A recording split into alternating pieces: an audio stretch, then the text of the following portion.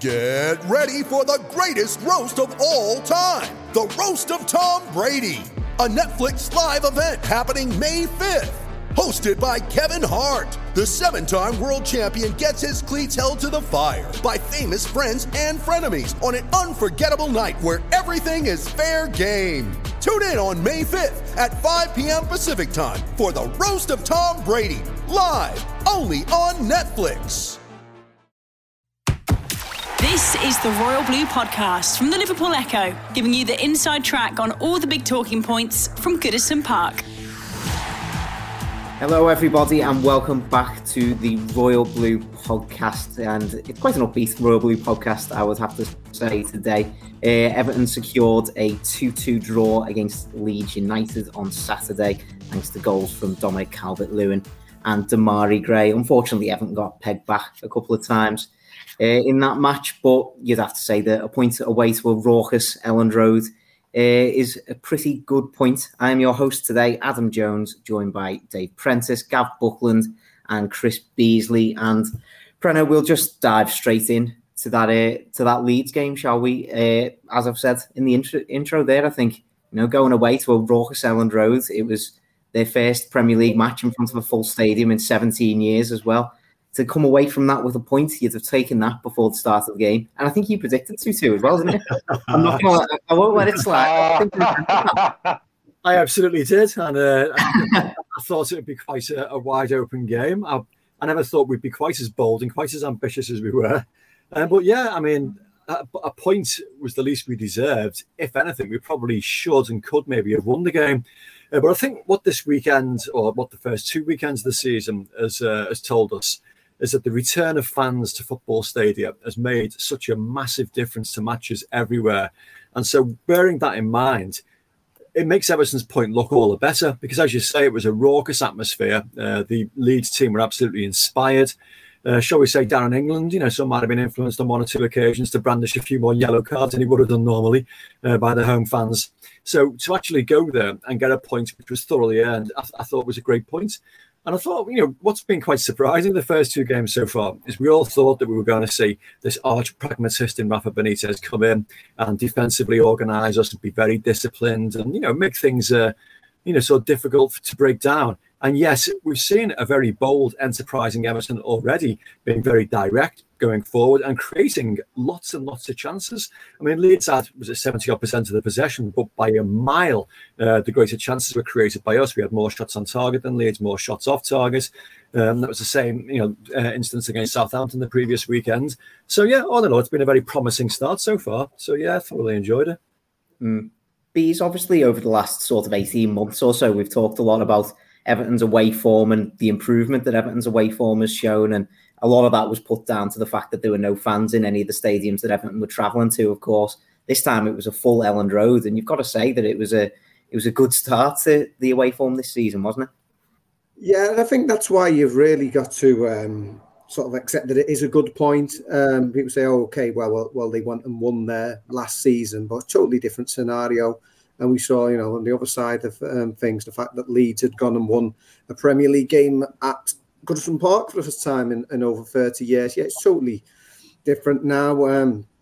First Premier League full house at Elland Road. Obviously, like the rest of us, they had very restricted attendances at various points last season. Obviously, a few at the end of the season there. But yeah, it's totally different kettle of fish, isn't it, when there's nearly 40,000 in there and watching that, the first Premier League game in front of a full house since 2004. It's been a long time. Leeds, one of the traditional big clubs in English football for a long time, and they a great appetite for it. They were definitely up for it. I mean, it's almost like, if Southampton had got anything from Goodison the week before, they'd have been made up. So I think to come to a point, you can't be too disappointed, even though Everton were ahead twice.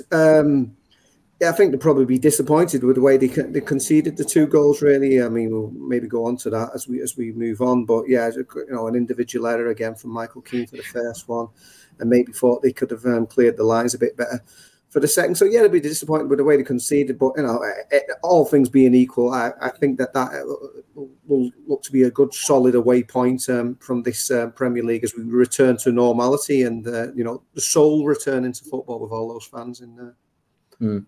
I mean, Gav, what did you make of it? Preno says that he's, perhaps been a little bit surprised at how, industrious Everton have been going forward. Did that surprise you at all this weekend?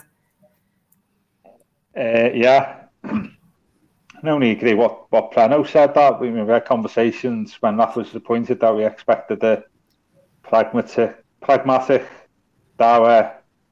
accumulation of points during the season, but it's been, certainly since half time against Southampton, it's been anything but. I do put down some of that to crowds as well. I think everybody's adrenaline's probably running at the moment, and the people are, sort of got a bit of 18 months of frustration on the pitch, and they're probably going for it a little bit more. I think not just on Saturday, but yeah, I mean, you can see where Benitez has set up. He's played 4-2-4 on occasions, hasn't he? Really, 2 central strikers and 2 wide men, and with Traore pushing up. I've been very surprised, and long may it continue, because we look a far better team than when we did at the end of last season, when we were camped in our own penalty area for large parts of the game. That was only at home against Sheffield United. We look far better, don't we? We've got pace, which helps. I think the one, if you're saying the unexpected turnaround is the fact that Gray, the Richarlison and Calvert-Lewin have all got pace. And it's a long time where we've had 3 players, up the other end of the pitch who can motor. And we look far better for it, and I'm sure that's contributed to our positive approach, as indeed like the Doucouré, he's playing 15-20 yards further up the pitch, Doucouré, isn't he? I think on Saturday, did they have the first shot and the last shot of the game? Yeah. First within 20 seconds. So, yeah, and he looks far better for it, far better play for it as well. So, yeah, surprised, but very, very pleased. And long may it continue. Of course, at the tip of everything going forward, Preno has been Dominic Calvert-Lewin. 2 goals in 2 games to start the season, and I'll let you talk about the fact that he's finally on penalties, it seems. He had a conversation with Rafa Benitez before the start of the season, and he said he is the club's penalty taker now, and I was a bit worried, to be honest. He looked like he'd taken a short run up, and me and Phil were going to each other, I'm not too happy about this, but that was a great penalty, wasn't it? Magnificent. I mean, he's taken 6 in his career now over a span of about 6 years. But I can only go on the most recent ones he's taken. And, he took one in the penalty shootout against Leicester, which he converted comprehensively. The one he took for England was absolutely magnificent. Top corner, postage stamp effort. So that just made you think that, yeah, this is a lad that's, confident enough to take penalties and has got the technique to be able to deliver it. So, it was relatively, confident when he stepped up, which you certainly can't say about some of our previous takers. I know we had a mixed record. I mean, Richarlison scored some and missed some. Sigurdsson's, so missed quite a few recently. So, I just thought the time was absolutely right. I know Gavin said this before about strikers taking penalties. I quite like it. I mean, somebody took me to task on Twitter saying that it doesn't matter where they play on their pitch as long as they're good at actually taking penalties. And yeah, I get that. But equally, if a striker is going through a little bit of a lean spell sometimes, which all strikers do, and you're on penalties, it gives you the opportunity to maybe, ease through them a little bit more. It gives you an opportunity to bump up your overall goal ratio. And I saw that great stat from our friend Bradley Cates at the weekend, who said that Dominic Calvert-Lewin is now the first Everton player to score in the opening 2 league games of a season in successive seasons since Dixie Dean, which is quite remarkable, really. And I was looking back thinking, surely somebody must have done that. I think Inchy got quite close to it in 84, 85 and 85, 86. He scored 2 and then 1. But, that's remarkable, that. And if you also bear in mind the fact that Dominic's not absolutely up to speed yet, the manager said afterwards he's not been in full training because of the toe condition he's having to manage. So, he's got a little bit of fitness and match fitness still to discover yet. So we probably haven't seen, the Dominic Calvert-Lewin that we know, who can run the channels, who can show incredible amounts of pace, who can, sort of be absolute real springboard at the top. I mean, he's done okay in the games. I thought he was all right against Southampton, but, scored a good goal late on. We saw a lot more of him at Leeds. I know a lot of people were talking about the chances that, he could have buried. The first one, I thought that was a great save. I thought it was just instinctive. He got in the right position. He got on the end of the cross. He couldn't have done a great deal more than that. I don't think many other strikers would have done more. The second one, yeah, maybe, he could have dinked it. He could have lifted it. But again, it was still a decent save. So I'd like to try and give the praise to the goalkeeper there. Bottom line is he delivered again. So he scored and he's made a positive start to the season when he's not actually up to full speed. Yes. So, yeah, made up to see him start the season in the fashion that he has, and delighted to see him on penalty kicks. Long may that continue. And after that goal as well, he created, an amazing celebration, and, he created a sporting image that pays homage, I think, to some of the great sporting images of all time, of him just showing his number to the Leeds fans and all the Leeds fans behind him, giving him all the stick in the world. But he's even on that celebration, though. I think that does show a certain level of confidence and, almost an arrogance about Calvert-Lewin these days, that, he feels that, he will stand up to any critics that he's got in the stands, and he'll silence them and prove them wrong. Yeah, interesting, actually. We've got Michael Ball's column coming up later this afternoon, and Michael was not happy, as a former penalty taker himself for Everton, he was not happy with that run-up.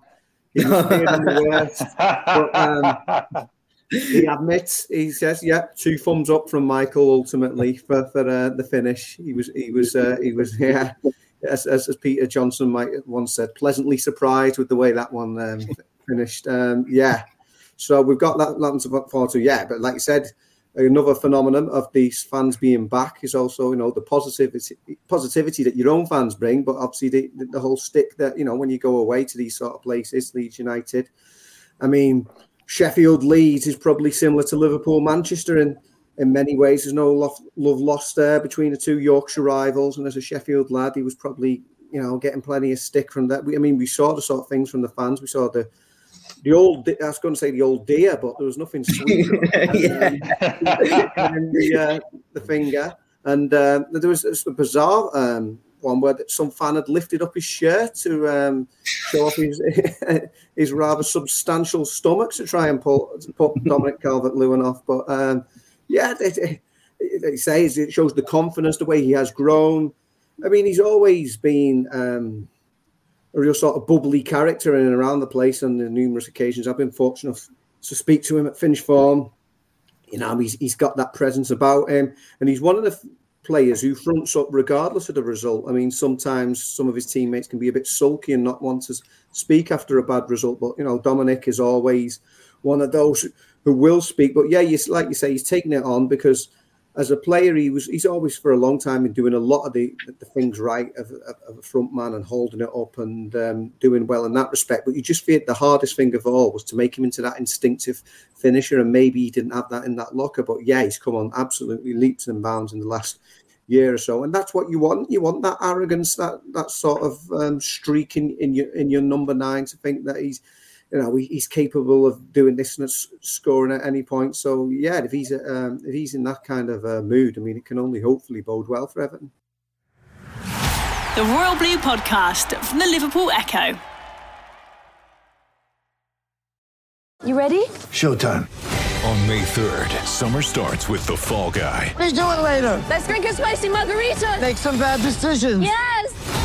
Audiences are falling in love with the most entertaining film of the year. Fall Guy. Fall Guy? Fall Guy. That's what the poster said. See Ryan Gosling and Emily Blunt in the movie critics say exists to make you happy. Trying to make it out? Nope. Because I don't either. It's not what I'm into right now. What are you into? Talking. Yeah. The Fall Guy. Only in theaters May 3rd. Rated PG-13. Gav, Preno obviously mentions those missed chances that came in the second half. I think he's quite right. The first one was, a really good save. The second one, I do think that Dom should have done a little bit better from it. But he's still quite young for a striker, isn't he? He's still making his way in the Premier League. Do you just see that as signs that he can still improve? I was just saying there about Peter Johnson putting 2 thumbs up. There was certainly 2 digits going in Calvert-Lewin's direction, wasn't it, from the Leeds fans on Saturday? I don't know about you, but when I first saw that fella chest and showing his chest, I thought he was moon. I just thought it was a moon at first, But Calvert-Lewin, I'll go back to what I said at the start of the season. I had that still a work in progress. I should have scored on Saturday. Top class like puts that in, I'm afraid. You know, I felt he let the ball go across him. I don't know whether he could have taken his right foot and then letting the ball go across him. He let Meslier time to get out.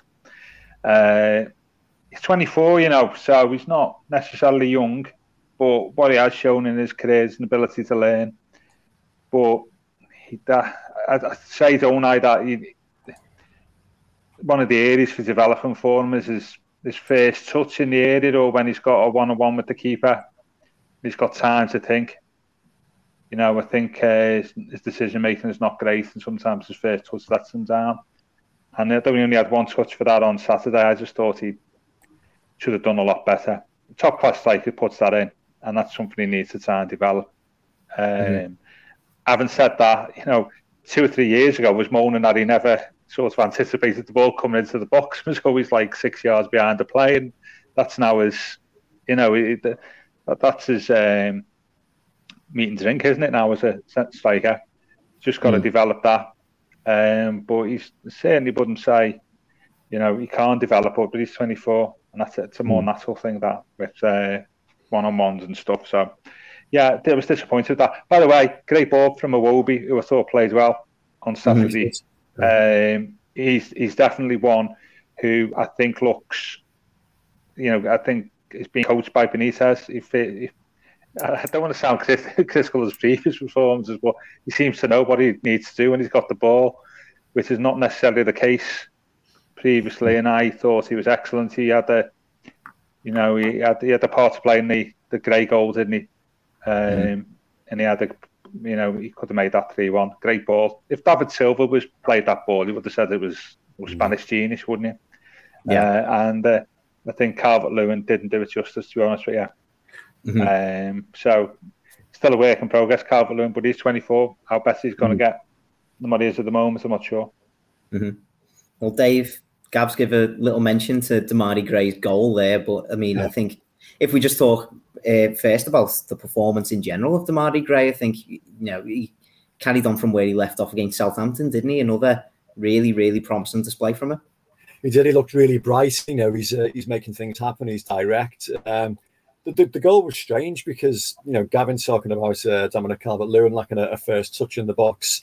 I mean, so did Demarai Gray, but he managed to recover from that poor first touch.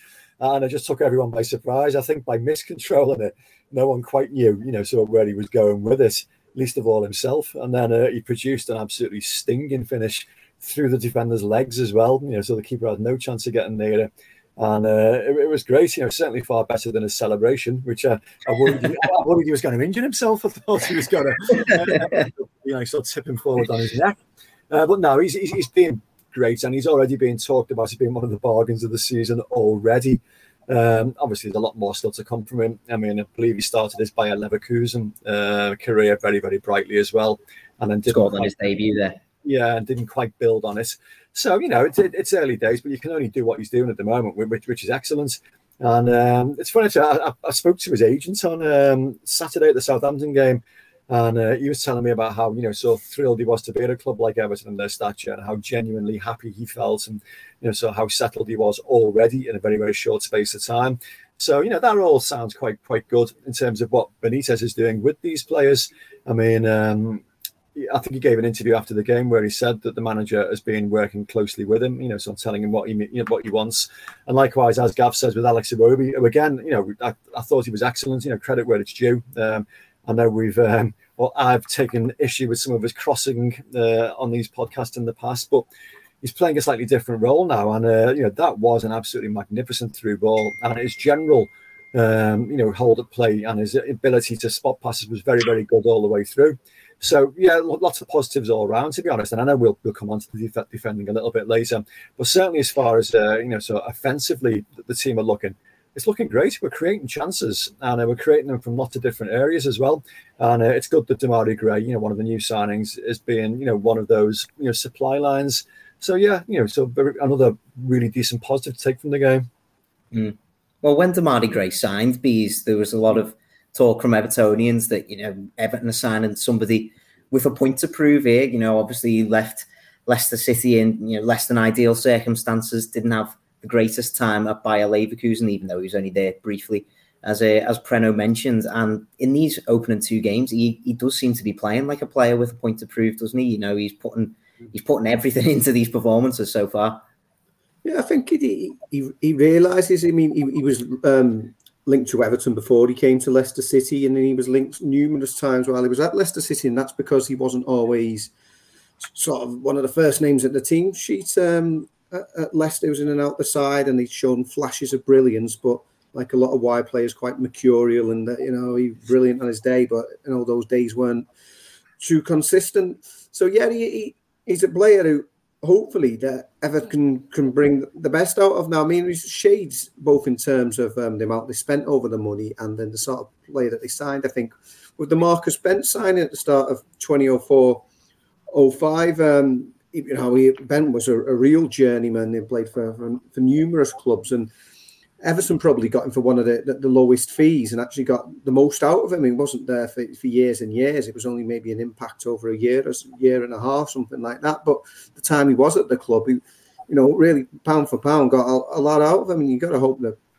the promising start that Demarai Gray has made shows that this is somebody who is hungry and with a point to prove. I mean, he's probably thinking he's fortunate now and after being let go by Leicester, sent out to the Bundesliga. I know a lot of younger English players have sort of used that as a platform for coming back to the Premier League, but he's a bit more advanced than him in his mid-20s by now. So he's probably relieved, really, to get another chance so soon in the Premier League, and he fully intends to take it.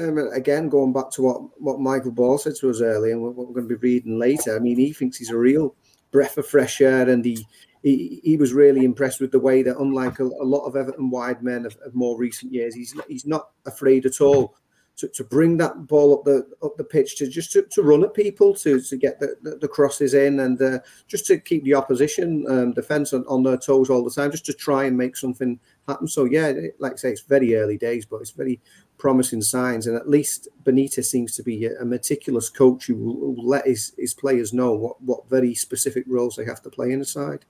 And I suppose, Gav, the fact that Demarai Gray kept his place in the side shows a certain amount of trust from Benitez, doesn't it? He obviously wanted to bring Iwobi in for this game. He probably would have had the choice of dropping either Andros Townsend or Demarai Gray from one of those wide positions. He knows Townsend very well from his time at Newcastle. That's why he's brought him to the club. But he chose to go with Gray instead, and I suppose that shows a really early sign of trust from the manager, doesn't it? Yeah. Well, pace, isn't it? Nobody likes facing pace. I think Leeds 3 on the back means you've got space out wide as well. I think to go get down the flanks, which a couple of great balls in the first half from either flank, wasn't it, from Gray? Yeah, I really like him. I think picking up on Beese's points, that he's been known to start off well and maybe then just sort of slide away. But you would hope that Benitez is on his case all the time as a manager, and if he's got something to prove, he's going to listen to him. And if we keep winning and he keeps playing, there's absolutely no reason at all why he can't do that. Thought, a bit like Decore the previous week, making a habit of miscontrolling the ball in the box and flummoxing the opponents, haven't we? But yeah, it was a great finish. I've been really impressed with him. I really like him. And not only that, crossing the first half, but he burned down the wings, and he just absolutely motored. It's a long time since we've had a player like that. Not even Richarlison, I think, is that quick. I was actually thinking about this recently. Maybe Deulofeu was probably the last player that we had, but even then, he was small though, wasn't he, Deulofeu? Yeah. I don't think he was particularly powerful. Yeah, where Gray's got a bit of mixture of both, hasn't he? He's certainly not, he's not the traditional, the old style wingers, shape as what Deulofeu was. Gray's got a little bit extra, hasn't he? And I just hope he can maintain his form, because the talent's there, isn't it? You can see that he's got all the attributes of a very, very good Premier League player. And I think, Marcus Bent was always a journeyman, wasn't he? He was in and out, but you'd hope that, Gray can, show that over several seasons. At least he's not coming for a big fee, which adds pressure. That's the other thing as well, isn't it? So I hope Preno had the word with his agent just to give him a bit of a G up. you know, in his own inimitable style. I don't know what you mean. Yeah, but no, I think seriously, I thought he was excellent on Saturday, and I think he, if he, you know, he's got the potential to be a really very good player for us. Mm. Well, I mean, we'll stick with you, Gav. I mean, we've talked a lot about Everton going forward. Things look quite promising. At the other end of the pitch, it's not looking so great, is it really? And, you know, Michael Keane in particular, that's now second game in a row at the start of the season where I thought he was, I thought he was playing quite well, right up until he makes one bad mistake, lets Leeds in, they score a goal, and it's really disappointing, isn't it? Yeah, both goals are disappointing, really. You know, you know what game it reminds me of? In similar circumstances, I think. You know, Martinez's first game at Norwich in 2013, when we drew 2-2. And though we were getting beat 1-0 in that game, we were winning 2-1 and just, you know, we were playing really well. And we gave, I think it was that Van Wen, what was his name? Van Wolfswinkel, yeah. It was only goal, wasn't it? Yeah. You said something else there that you might have had to bleep out. I thought Saturday I'd echoes of that game where you come away thinking played really well there, but perhaps you should have got 3 points. We give away a stupid goal at 2-1, and at the same, I thought they were both bad goals. I mean, in many respects, the second one was worse than the first. There were 3 players today too, including Keane, and neither of the 3 managed to clear the ball. And the first was, I think him and Mina were just a bit too far apart as well, weren't they, when the ball broke loose. But if you go to the end of last season, that's 3-3, isn't it, for Keane? Because Man City was at fault. We spoke about centre halves, didn't we, on Friday? You know, we speculated who would play. You called it, I think, that Keane and Mina would play.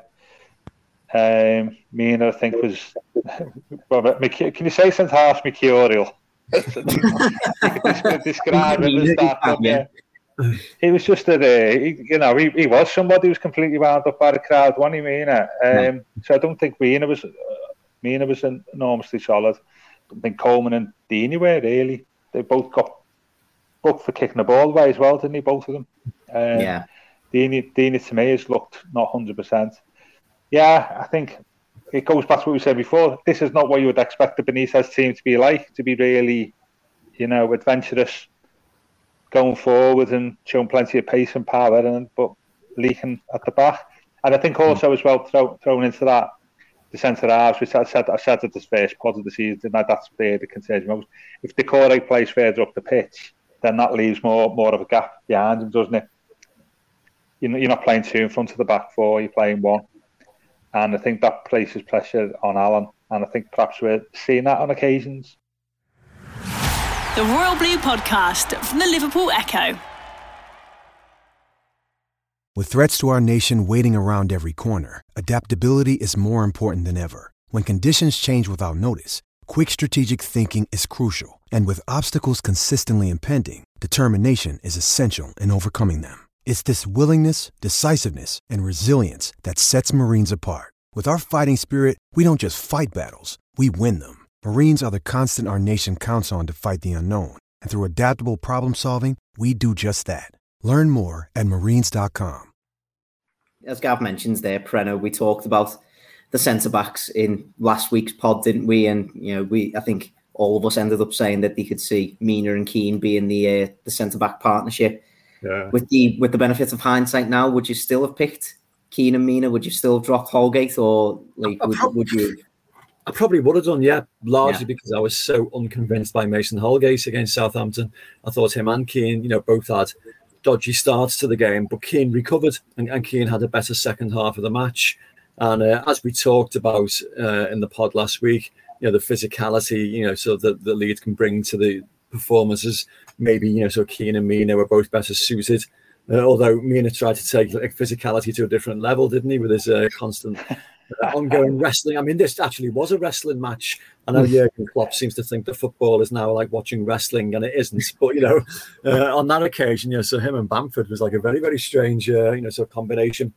As I tweeted at the time, Ben Godfrey's return can't come quickly enough, and I hope that doesn't put too much pressure on the young lad. But he was like such a good player last season, and as Gav mentioned, the way we're set up at the moment, we are set up quite offensively to actually to create chances and score goals, and that does leave gaps in between the lines. I thought Alan was great. Alan had a really good game, but he is being a little bit exposed at the moment, and so when that happens, you rely on your defenders to be pretty much impeccable, sort of attack the space. And Keane just got his positioning wrong, didn't he? He couldn't react quickly enough, when he realised the ball was going past him, and just got caught on his heels a little bit. It wasn't a clanger like the Southampton clanger or the Manchester City clanger at the tail end of last season, but it was still unconvincing.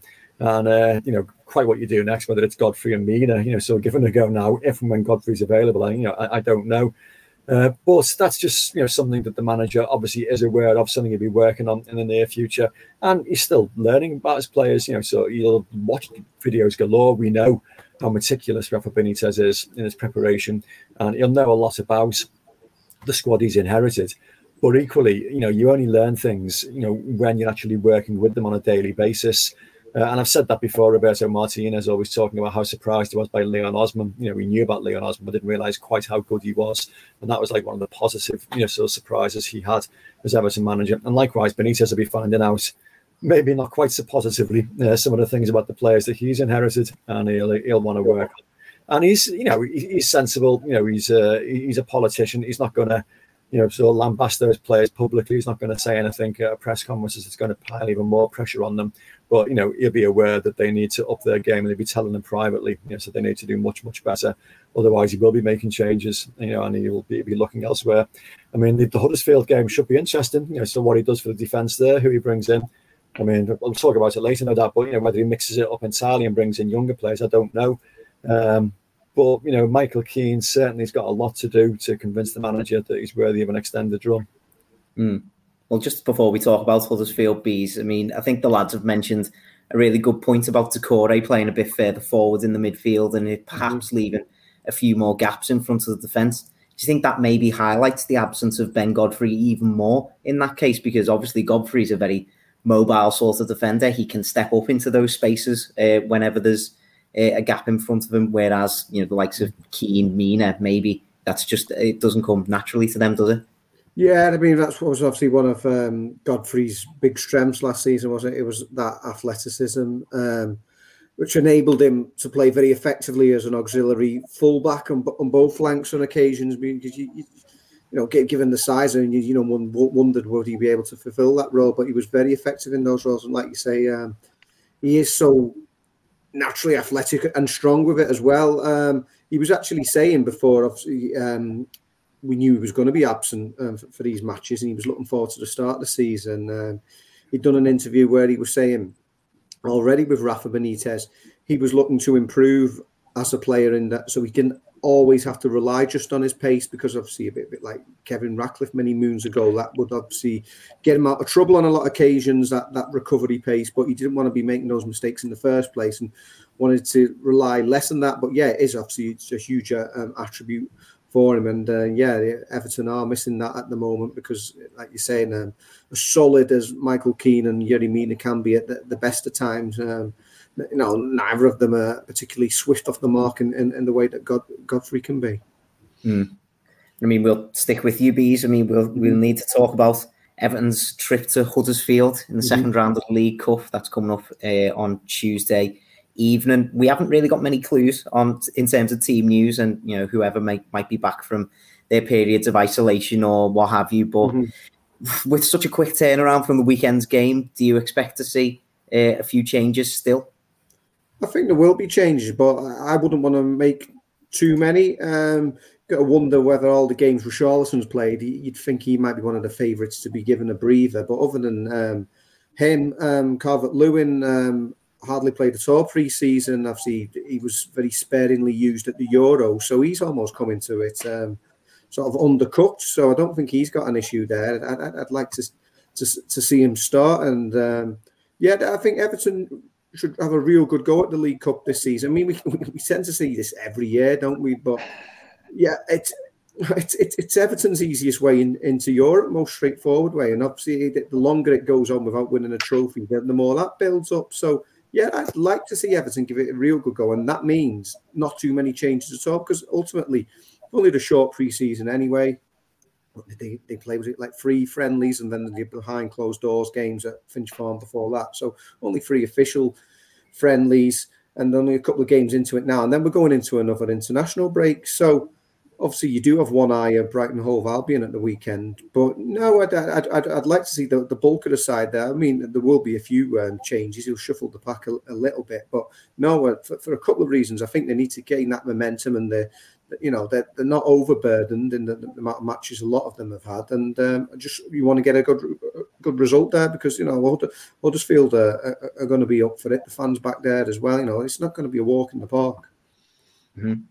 I think one player, Gav, that really intrigues me going into tomorrow night's game is Moise Kean. I mean, obviously, his immediate future is in a lot of doubt, isn't it? He got a couple of minutes at the end of the Leeds game, didn't really get a chance to actually do much at all in that Leeds game. But do you start him in this one? Do you put him in the shop window, or do you leave him out for the risk of he might pick up an injury that might rule him out of potentially securing a move before the end of the window? I can't see him playing. To be honest with you, I was thinking back to Benitez's comments on his press conference on Friday that contracted him and James till the 31st of August or whatever it was. So that sends a certain message out, doesn't it? I just think, I believe a few people said that Keane didn't exactly look energetic in the warm-up, did he, before the game, apparently. I was particularly looking at him, to be honest. I can't see it. I'm with Bees. I think Calvert-Lewin will play because I think he needs games. And I think I can't see Richarlison playing. Might change the formation. Just can't see it, really. And I think he got on for a couple of minutes at the end, didn't he, on Saturday? I don't see the point at this stage if the belief is that he's not going to be an Everton player this time next week. What the point of playing him tomorrow will be, to be honest with you. So, big no from me. But you don't know, do you? I think Benitez was one to have a look at all. It goes back to B's. All B's points were perfectly valid there. Totally agree with them that the fact they've not had the pre-season, he won as many games with his first team together. Only his first 11 to 12 players playing together to get them to gel. So I suspect tomorrow will be part of that. Whenever the game is part of that experiment, really, that development. So that involves, I'd leave Keane out, to be honest with you. I think he'd be wasting the space in the team. I think Breno, the lads, make a really good point about wanting to keep the momentum and keep as much of the side together as possible. But there'll be a lot of fringe players who might be looking at this game thinking to themselves, I might have a chance to impress the manager here. Asmir Begovic just come in the summer, hasn't had his chance between the sticks yet. Niels Nkunku at left back. Jared Branthwaite might have his eyes on this one. Likes of Davis, Gabaman, Delphin midfield even. I thought he actually looked quite good when he came on against Leeds at the weekend. So, there are a few players across the pitch that you might think to yourself, they might fancy themselves here. Fabian Delph is a good player. He just can't get a run because of his injury record. Although he had me heart in my mouth when he launched in for that tackle late on. Absolutely. It was a little bit of not recklessness. He timed it just right, but it had me worried. No, all of those names you've mentioned, I think have got to be in with a shout. I mean, certainly Davis and Gabamin, you'd imagine would get starts, so the manager can have a look at them, and try and learn a little bit more about them. Brighton is a tough game. They showed against Watford on Saturday night that they are still a decent side. Play very attacking, very purposeful football. And we found out on our recent visits down there how difficult a place it can be. So we've got to have half an eye on that. Huddersfield's a strange one, really. I mean, they got absolutely battered on the opening day by Fulham, didn't they? But they've bounced back with 2 wins since then. They've beaten Preston. And the most boring match that's ever been screened on Sky Television the other night. I was flicking through, to be fair. I was watching Rangers on the other side as well. But yeah, from what I saw of it, it was dull. And then one of Sheffield United, so at the weekend. So, they've actually bounced back. So it's going to be tricky. So we can't afford to make sweeping changes. I know last season, with the early rounds, when we played, League One, League Two teams, we did see sweeping changes. And you can maybe get away with it a little bit more until you draw, so West Ham was it in, the third round onward. You've got to try and, so make a bit more of a concerted attempt, a first team out. I mean, you've got to put yourself in the League Cup in the best possible position to make progress. And I know we said about you got to have a go at it. And, you'd like to think that we do that every year. But you've just got to get past these early rounds and then put yourself in the best position possible so that when you do end up drawing either a United or a Manchester City or, whoever it might be in the later rounds, I don't know, maybe you'll catch them on a day where they've got players missing and, you might just get the opportunity to make progress. But, to get to those games, you've got to actually negotiate these early rounds very, very, comfortably. So, yes, I'm expecting changes, but equally, you don't want them to be absolutely sweeping. I'm contradicting myself here, aren't I? Because, so I'm talking about, so seeing Davis, seeing Gbamin coming in. I mean, let's face it, even if he does make 5 or 6 changes to the team, and we're talking about players like Begovic, Godfrey, if he's available, Gbamin, Tom Davis, maybe even Moise Kean, they still should have the quality to be able to beat, an ordinary championship team. Regarding Moise Kean, I'd quite like to see him play, to be honest. If anything, just to give, maybe Richarlison a rest up top. Moise Kean, you'd imagine, will be, wanting to get a game, wanting to get 90 minutes under his belt. Why not give him the opportunity to do that? But, that's why I like the early rounds of this competition, because you get the opportunity to see some of the players that you might not have seen normally and, against opposition that you don't normally see. So I'm looking forward to tomorrow night's game, really am. Mm-hmm. Right, well, we'll have to finish off with our customary score predictions. Bees, I'm going to come to you first. No. Huddersfield v Everton.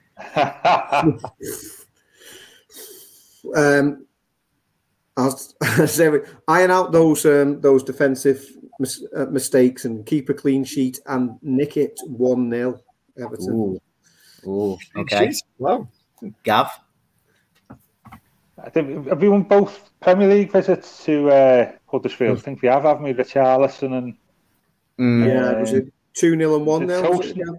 Yeah, Tosin scored there, did he? Yeah, Idrissa Gueye scored there as well. Yeah, so...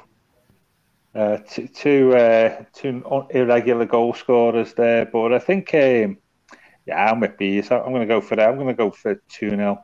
I think you don't know what team they're going to put out as well, do you? Really, 2-0 for the mighty Blues. Before I pass on to Pleno, who's the man in form. I was going to say your role. Yeah, go over to Confucius over here. See what he says. Well, talking about Gana Gueye, by the way, did you see that goal he scored for PSG the other night? He screamed, wasn't it? Like that. Absolutely outrageous. 30 yards, absolutely pinged it into the far corner. You can't predict, so early around this competition, but they tend to have lots of goals in them, to be honest, because of the much changed lineups. So I'm going to go with another, bold attacking, so Everton approach, and maybe a little bit less than, resilient defence at the other end. Hopefully that means that we'll still have enough to get through. And I'm going to go for 3-1. I was thinking of 2-1 in Everton's favour, that is. 3-1 Everton. Another nice, bold, open game with goals for slightly left field people. Maybe, I don't know, Moise Kean popping one in. That'd be nice. Well, I think I'm going to go. I'm going to go a little bit different then, and I'm going to go clean sheet and a lot of goals. I'm going to go 3-0. I'm fairly confident that Everton will be able to get a result there. But on that positive note, I think we'll bring today's podcast to an end. Thank you, lads, for joining me. We'll be back a little bit later in the week to review Everton's match against Huddersfield and preview their upcoming trip to face Brighton in the Premier League. That's coming up on Saturday. Don't forget you can rate and review us wherever you get your podcasts from. Don't forget to subscribe there as well. And don't forget you can find us on Twitter and Facebook. Just search for the Royal Blue Podcast there. Thanks for listening. This has been the Royal Blue Podcast. You've been listening to the Royal Blue Podcast from the Liverpool Echo.